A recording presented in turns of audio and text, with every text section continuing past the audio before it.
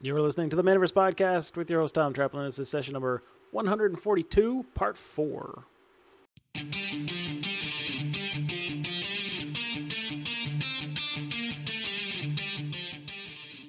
Welcome to the Manaverse Podcast. I am your host, Tom Traplin, and this is the podcast where we explore what it takes to build a successful, friendly local game store. If you like what you hear on today's episode, make sure you subscribe to the podcast on whatever fine platform you're listening on. And if you're listening to this on YouTube, make sure you hit the like and subscribe button. As always, you can find the notes and links mentioned in today's episode at manaversesaga.com. In the final part of my 4-part interview with Joshua Pyle Carter, he digs into the future plans for the deck box, with their 10-year anniversary quickly approaching this summer. Josh talks about the balance between online and in-store sales, stressing that each requires a vastly different approach and business model, and why he favors the local-first approach for his community. Overall, this was a really fun interview and a great insight into how Josh built up a massively successful game store by strictly focusing on curating a healthy local ecosystem of clients, and in a way, creating his own market for Magic. If you haven't listened to the first 3 parts of Josh's interview, be sure to check those out. The links will be down in the show notes. And enjoy part 4 of the deck box. Which, I guess maybe that's one of the reasons why you don't like the whole online aspect of things. Yeah. Besides the market online susceptibility, I guess. So I think the thing with online, the thing that's come back to it for me is that, we don't do online sales. We do have an online store, but our online store is for pickup only. Pickup only. Delivery within. Yeah. And so one of the things that I found about cards is that cards are an ecosystem, and that, if you've got a local market for cards. So if you come to me and say, hey man, I'd really like to pick up this card, I get paid in like 2 weeks, and I go, yeah, cool. I can hold it aside for you, or I can wait, or I can keep an eye on it. Because I know that you're going to come back and pick it up. It's that sort of client versus customer thing. Mm-hmm. Versus if I have an online store, I can't silo that card. So if someone orders it from Vancouver or Texas, they pay their money, we ship it out to them. You come back in 2 weeks and say, hey man, I got paid, I'd like that thing. I'm like, well, it's gone. Like, somebody ordered it online, it's vanished.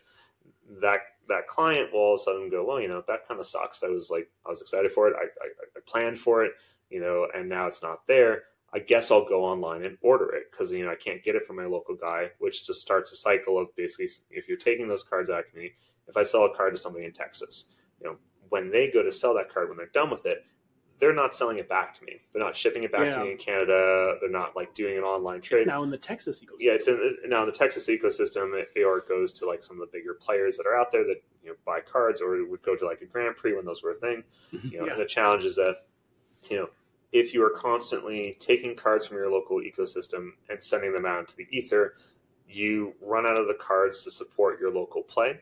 And when you do that, people come in, want to support you, want to shop with you, but you don't have what they're looking for. They go online and sort of self-perpetuate. So we buy, if you trade into us, we buy everything, high-end, bulk, we buy it all. And my approach has always been that I don't know what my clients are going to want. So I'm just going to try to have all of it. So if you come in, why do I have, 47 polluted deltas from cons? Because someone wanted to sell them to me, and I don't know how many I'll need at some point. There's definitely the argument of saying, well, anything past the 13th or the 20th is probably something you're never going to sell. Yes, totally true. But I want to keep those cards in a local ecosystem, because if I don't and they wander off somewhere else, and there's a run on it, or it's something that gets super popular, there's a chance that I'll never see those cards again.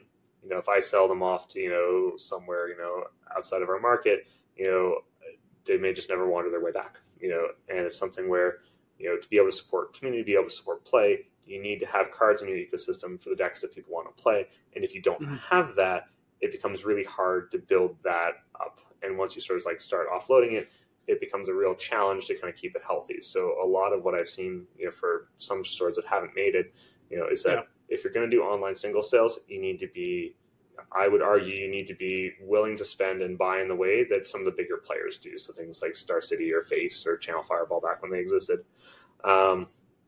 It's stuff where you need to be buying and selling at bigger events. You need to be having automated buy lists. You need to treat it as a strictly, commercial transaction and do your buying accordingly if you're going to do the online space to be effective at it. Because otherwise, all you're going to do is you're going to take your cards from your local market, ship them out somewhere else. And if you're not replenishing that stock, you're just going to run out of inventory in the long run. So there's been stores that, I've gone to where they've tried to do the online sales. It's a relatively smaller store, and all they've succeeded in doing is sort of saying, well, I can't service the customers I have in person because I don't have the stock. So I need to sell the things I can sell to the online people, which means I just don't have the stock from an in-store person when he comes back in a couple of weeks. So it's you just kind of grind yourself down. And then, there's another asterisk of it is like, I hate shipping stuff. It's something where like I hate answering emails. Like, if I have to have more than 2 or 3 email transactions with something, I'm just completely over it. So it's something where, someone going, well, I want this thing and that thing, and this wasn't right. The benefit of in person is that if you are someone who is like, the stuff we sell is in near mint condition by and large, some of it is slight play. Anything less than that, we weed out in the buying process. But if you're someone who's very particular about how your card looks, the benefit of in person versus online is if I send you, if you come in person and say, you pulled this card for me, it's not quite condition wise what I'm looking for. I have 12 others. You pick the one that's best for you. If none of them are, that's okay, man. Like, I didn't meet your expectations. That's okay. Whereas if I ship that out to you, all of a sudden now it's like, oh, well, it showed up, and like, now I got to ship it back. If I don't like it, or like, maybe I'm like willing to take it, but I'm not happy because I wanted to pay. I paid near mint prices for something I think is not near mint. And just going through that process is, even if someone doesn't bring it up to you, it'll still be in their mind, right? It didn't meet expectations. Whereas if you're in person, we can fix that. Hey, this didn't work. This wasn't what I thought it was. No worries, man. We'll swap it or refund it. No big deal. Like, it's just, or it's like, oh, the wrong card was pulled. Oh, no worries. Just like, bring it back in. We'll switch her out. Sorry about that. Or things like, something as simple as, oh my gosh, like the benefit of also that, and when you keep it all in your local ecosystem, is that you can also be, when it comes to condition, you can be a little more forgiving when it comes to trade-ins. So when it comes to trade-ins, if you're dealing with someone like Face or, any of the bigger buyers like Card Kingdom, the benefit, the downside of trading into someone there is that they need to care about condition. Because while we have the ability to start saying, hey man, in person, you didn't like it, here's a different one, swap you out. When somebody like Card Kingdom is buying stuff, they need to care if it's near mint, if it's slight play, if it's play. It's very specific. It's very specific, which means if you send off your cards to them, there's a very good chance that they'll look at your cards and go, this isn't all near mint. And they need to price it accordingly because, they're selling near mint things at near mint prices, and they're selling SP at SP prices and all that way through, which means they need to care. If you bring me in a stack of stuff and I look and go, well, that cons fetch has a little bit of a ding in the bottom of it. Nothing major. Like if you squinted, you see it, but it's not like, it's not like a big splot just on the front of it. Yeah. It's something where I can look at that and say, yeah, cool. That's good enough for what we're selling. Because if someone's particular about it, they just won't pick that one. Whereas, if I'm selling digitally, I need to care. And all of a sudden I need to like needle you and be like, hey man, I know I've got this card for $40, but this one's like slight play, so I'm going to sell it for like 30, so I'm going to give you 15 instead of 20. Like it becomes a whole, it feels bad on your client interaction side where they go, well, I bought these cards, and yes, I bought them from you, and yes, I played them, but now you're telling me they are worth less than what I thought they would be. You just don't want to get into that cycle, right? Because it makes someone feel like you're trying to get advantage or value out of them, when in reality what you're trying to do is sort of just be, accurate for the next customer down the line. So it's something where it's like, if something is in like, a lesser condition than what you would expect it to be, it's something where like we will account for that. We'll basically say, okay, well, this is close enough, or if this one's so badly mangled that we need to like put in a separate category of like actual plate or damage, we'll let you know for that. But if it's like near mint to slight play, it kind of all flows in that range. Which is something that you can't do when you're doing online sales because, near mint versus SP will matter a lot in those experiences. Whereas with us, we don't put that label on our stuff. My expectation is the stuff that we sell you will, be near mint. Occasionally we SP. And if it's anything less than that, we missed it in the weeding out process and we'll get rid of it. So that's where the dollar bin ends up. But it's that sort of stuff where if you do the online, the benefit is that you have reach and access to all these people, but you have reach and access to a lot of customers and you have no access, and you're just servicing your clients in the experience because you're not able to make those connections and make those sort of like, those little minutia details of like, all right, well, this thing isn't quite what you wanted. We'll adjust it and fix it. I can't do that on a customer digital basis because it's just not possible. Yeah. Yeah. So selling online kind of forces you to take a different approach to selling in person as well. Yeah. It has. And then you also have to balance it. Yeah. You have to balance it with the input, right? Because you can't just open up the market and sell all your stuff and then have nothing to sell, right? You need to be able to replenish somehow. Yeah. You have to. So it's not as easy as just saying that we're going to have an online store where we ship it to wherever, and we have an in-person store where we do something different. The challenge is that if you're going to do online, I think it needs to be a conscious choice with a plan of how you build out around it. So if you want to do online single sales, you need to acknowledge that you are forever going to be chasing the cheapest possible option, because that's what people are shopping for you for. They may shop you for selection, they may shop you for reliability, that you're not going to mess up their order or shortchange them. Yeah. But that's a pretty low bar for most transactions. Whereas, when you get up to the really big levels of it, you need to have the volume. You need to have the money to spend on it, and you need to have the ability to sort of chug through it. And also, as far as the store operations go, you need to have your inventory laid out in a way that's accessible and easy to fill online processing. So we could do a more wider open to online sales in our current store, but that would mean that there would be someone constantly pulling cards down in our basically like a warehouse operation. Yeah. And we would have to move it to a different location, because all of a sudden you don't need front-facing retail anymore for that. You just need cheapest square footage possible, and pickers. And pickers, and that's what you do, right? It's a totally viable model, but it's definitely a very different model from your LGS. And if you're doing that model, you need to be aware of what it costs you to do, in terms of the experience. It's interesting. Yeah. I was curious as to why that difference, and I think that comes up in the conversation. Yeah, I'd say that the difference is that or why the lack of online is, I think that online can be a really good business model if you're looking to get a lot of customers. I think it is a model that if you're going to do it that way, it's a disservice to your in-store experience clients, and we want to prioritize that.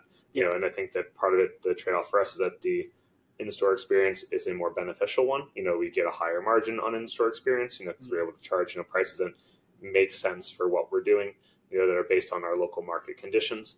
And it's something where it also makes it so that, and the biggest sort of thing is that example of, guy saying, hey, I get paid in 2 weeks, can you hold it? Is a big part of our experience, right? Not everyone has cash available all of the time. Not everyone who especially now, who's sort of your regular loyal clients, not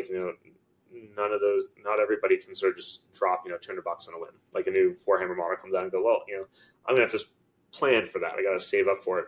And if you're always prioritizing the person who has money somewhere out there, that person who's your client, who's your regular, is going to feel like they don't matter because, you just sold it to whoever had the money first, and there's something to be said for, having that, sort of experience with someone who goes, so we've had a couple of, there's one guy that I think of when I think of this stuff where it's, he's gone through ups and downs in his life where he is bought and sold out of Magic kind of repeatedly, and it's stuff where, when he's come back in, we've always figured out how to get him his stuff back together. We've always sort of or we said, hey man, this part of what you're selling, is only going to be $20 in trade, but we'll serve as the core of your deck when you come back in for it. So it's something if you're always just selling online, you sort of lose that ability to cater to those client experiences and really sort of, have someone come back and want to stick with you. But I think that the online is it's a really powerful option, but I think if you're going to do it, I think that it doesn't make sense to have a front-facing op like this outside of just having someone at a desk where they come and pick up their stuff and they kind of go. So if I'm sure you've been to the face-to-face locations, a lot of their locations kind of feel that way, is that they are, they have some set dressing for sort of some nice staff and some stuff on the table, but they're really there to fill their warehouse operation, which is their whole business model, right? They want to have you come and pick up your order in and out. If you've got trades, come in or book an appointment and it'll get you in and gone. But their main function is that they are here to warehouse pull lists for you, and they will get them to you in a timely and efficient manner. It's very much a different value proposition. Yeah, it's sort of they they're taking the approach, and to use a restaurant analogy of, they're doing the McDonald's thing. They're giving you what you asked for, and it is going to be efficient. It's going to be exactly what you expect it to be, because that's just their model, and that model is really good, but it's not going to give you that sort of intimacy of like, I went to a nice restaurant, I had a great experience, like the server talked to me, I felt like I had an experience versus just getting a hamburger. Like it's the difference of that sort of in-store experience versus the online. And I think that they are very sharp contrast because they require different things from your back end. So if you're going to do that in-store experience, you need to have time to chat, you need to have time to like go back and forth. Whereas if you have the McDonald's model, you just need to be operationally efficient. It works a certain way because that's the only way you can handle that kind of volume. Because while I said, we have 100 transactions a day, Face has thousands, right? And there's no way to sort of do that. Sort of like, oh, well, Buddy wants this held for him for 2 weeks because he's like, not at that scale. Not at that scale. You can't do that. You can't make those carve outs and exceptions. So it's part of like the online versus in store. I think they are, I think you can definitely merge them. I think if you're a smaller operation, you can definitely make that work. And some bigger operations make it work well too. But I think that they are not as compatible as they would need to be for us to want to incorporate them. But again, we prioritize really heavily the in-store experience, so that clouds my judgment on what I think is, Sure, and it depends what you want to do with, like, as the owner, it depends what you want to do with your business, right? Hey there, tabletop game store owners. Are you looking to level up your digital marketing game and boost your store's growth to new heights? We specialize in helping tabletop game stores just like yours dominate the digital landscape. With our cutting-edge strategies, expert insights, and tailored solutions, we'll unlock the true potential of your store's online presence and skyrocket your sales. And here is the best part. We're offering a free strategy call for game store owners that are serious about growing their business. That's right. Sign up now for a complimentary consultation and let us show you how we can transform your store's marketing game. Don't miss out on this incredible journey to level up your digital marketing and drive your store's growth to new heights. Head over to our website at maniversaga.com/MMA to register for your free strategy call today. It's time to dominate the digital marketing arena and achieve success for your tabletop game store. So what are you waiting for? Book your call now and let's make your store the ultimate gaming destination. What do you want your life to be like day to day? And for some, it's my life is not answering emails. Yeah, and for you, it's like you want to be here, you want to have those conversations. That's what makes you happy. That's the part that fulfills you by being the owner. But for others, it might be like, well, I like that. I like having the store, and I like being able to enjoy my hobbies, or and share the passions that got me into this business in the first place. But I also want to spend time doing other things as well. So not being the face or not having those conversations might not be as high of a priority. And for them, go ahead. Like, set up all those systems to sell online. Like if you want to compete with Face or you want to do something along those lines, and that's the goal. Oh, I have no ambition for any of that.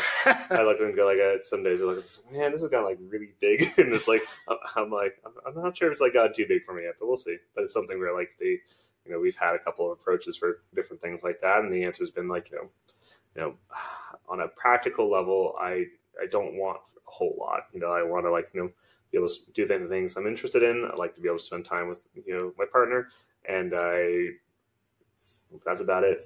I'm not like super commercially driven. Like if we make more money versus less this year, cool. It's something where like we'll do what we did this year, which is like all of our staff got bonuses this year and raises. So like sure, like I'm not looking to as much as I have hoarded stuff, I'm not looking to be a dragon.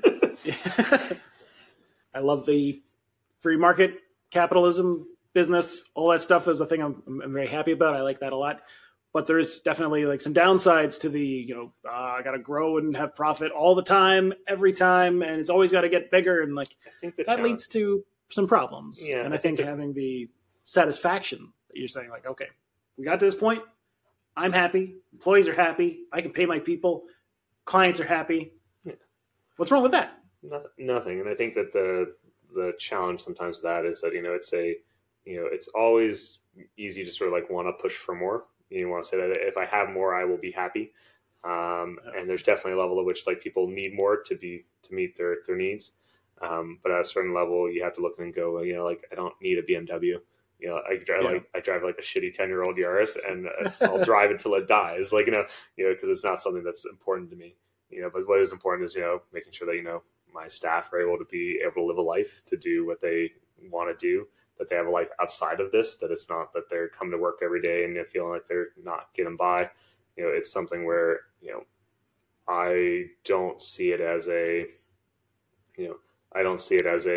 need to acquire more stuff. I see it as, what can I do with the resources that I've been able to get, and if that means I can make other people's lives better, I'll do that. Because that's, I'm not really a stuff motivated person, contrary to what our branding says. I do like things, but it's not a defining feature. Well, those things facilitate the in-person experience. Oh, exactly. That's the connection point. That's the thing that you really like. Yeah. I like being able to meet people's demands and sort of get them what they're looking for.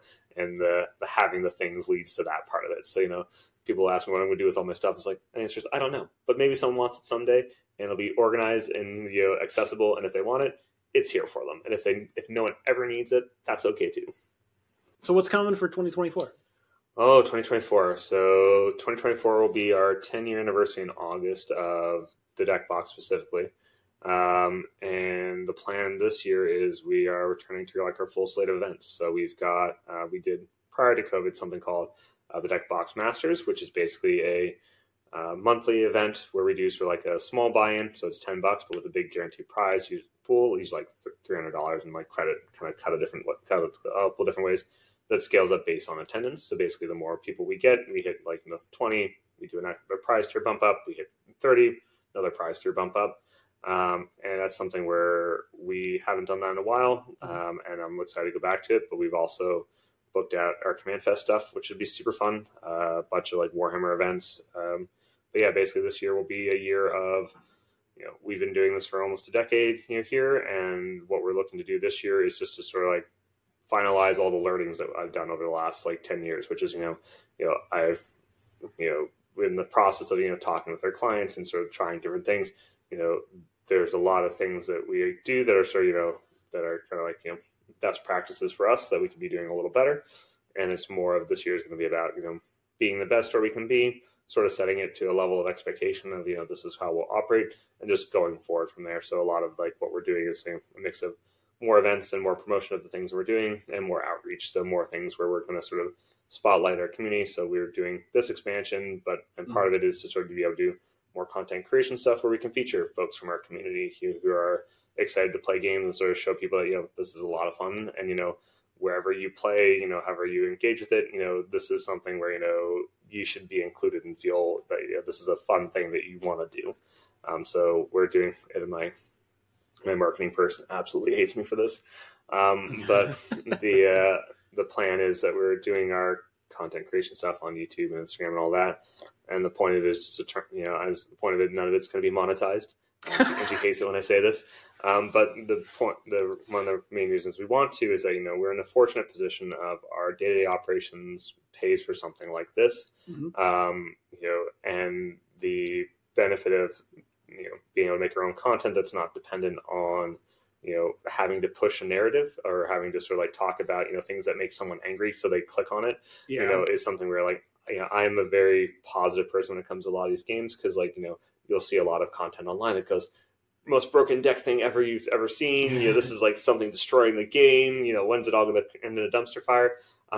I've been around for this for 20 plus years, and people have been saying that for a very long time. And I have yet to see that occur. Everyone always predicts the apocalypse, but hasn't shown up. How many times has Magic died? A lot. A lot. But I would say that the benefit of doing our own stuff is that, we're just going to be the same people that you see in store, same sort of thing online. If I'm telling you about something, it's because I'm excited about it. If I'm not excited about it, I'm probably going to skip it. And if it's something where, we can do something fun and cool and creative, we'll do that. And if it's something where we can't, we'll just leave it. Cool. Got anything planned for your anniversary?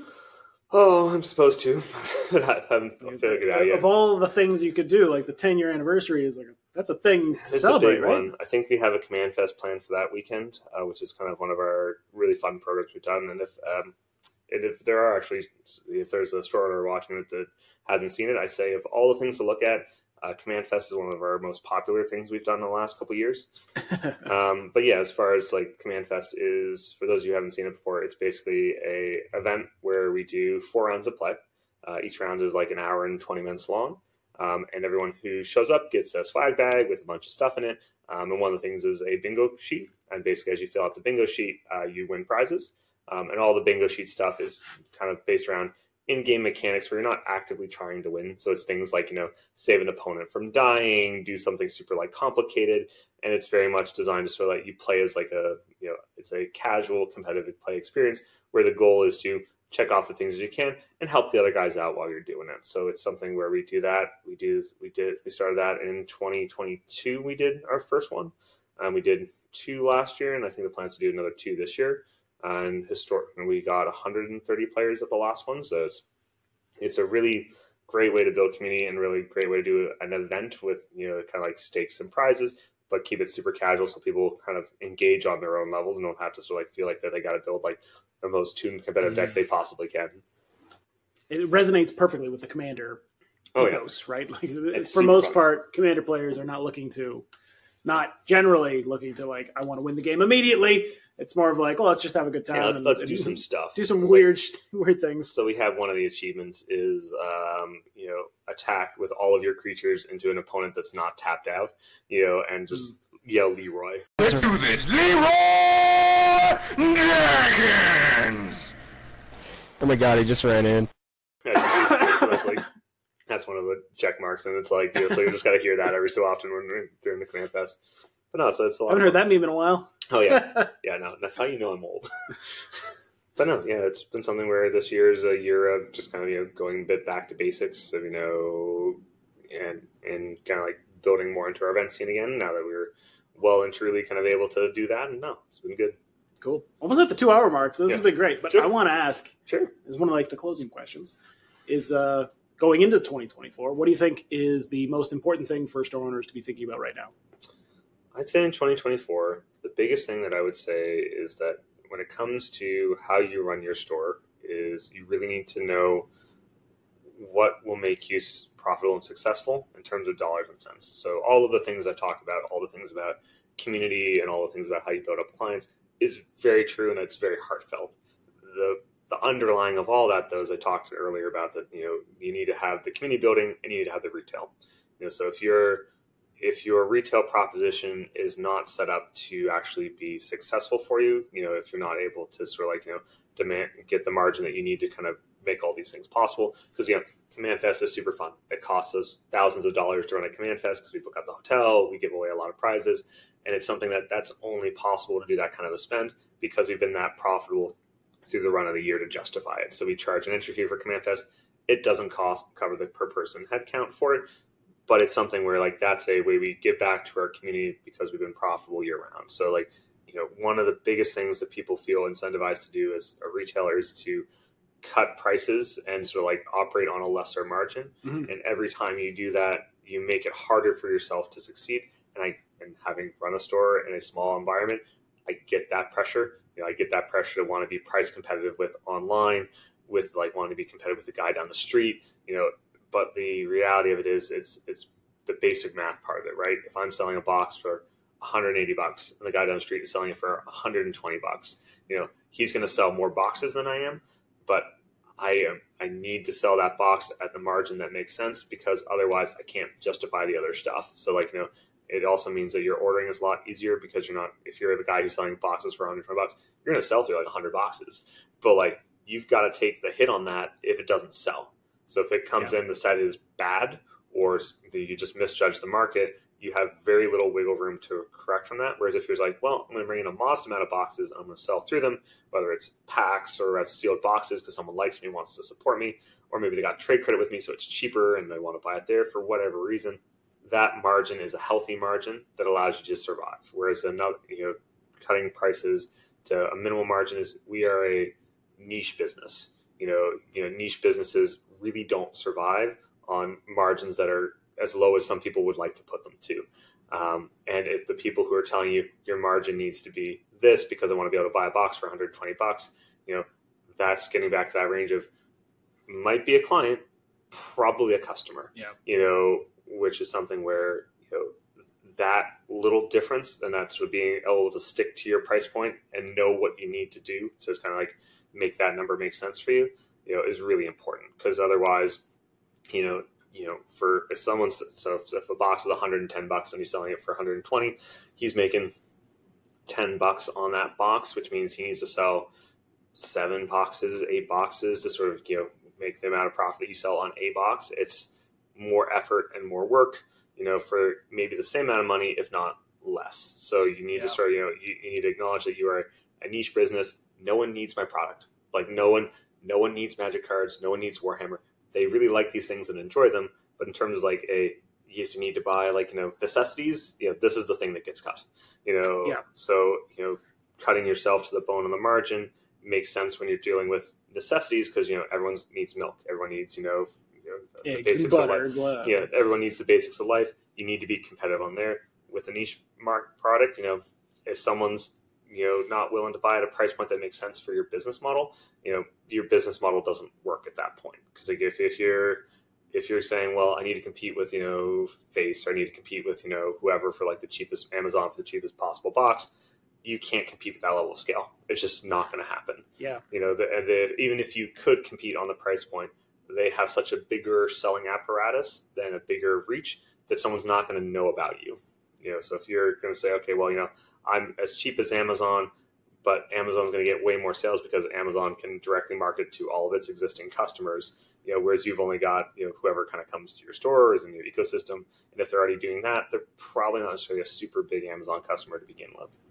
So I'd say biggest thing I could say is, all of the things that you see those, for store owners, all the things that you see that is built on the basis of, client appreciation and understanding and growing our community, but also having a firm grasp of, what a kind of a margin I need to make to be able to make that happen. So, yes, we could run sales. Yes, we could run discounts. Yes, we could do all these things to generate more sales and be more price competitive. But that doesn't work with our approach as being, a higher end niche experience, and either someone appreciates that or they don't. And, our model has proven that people do appreciate that. I think it's a great closing optimistic thought. I try. I like that. I like that a lot. I like the advocating for people to charge what they're worth. It's hard, right? It's definitely because there's so much pressure from customers. There's pressure who from want clients. the maximum value out of you as much as they can get. Oh, totally. And again, I don't take it as an adversarial thing. It's if someone wants the best possible deal, that's totally okay. Like I have no judgment about that. If someone wants to price shop, all I'm saying is that, for this model to work how we built it, you're right. This is what it's worth to me. And if it's not worth that to you, that's okay. It's something where you're like, we're not a fit, and it's kind of like dating. If it doesn't work out, if we're incompatible, okay. I'd rather know that from the beginning and just go, yeah, you're a really cool person, but we just don't click in that way. That's okay. Like, there's other people out there. There's a couple billion people around you. Like, you will find someone who clicks for you.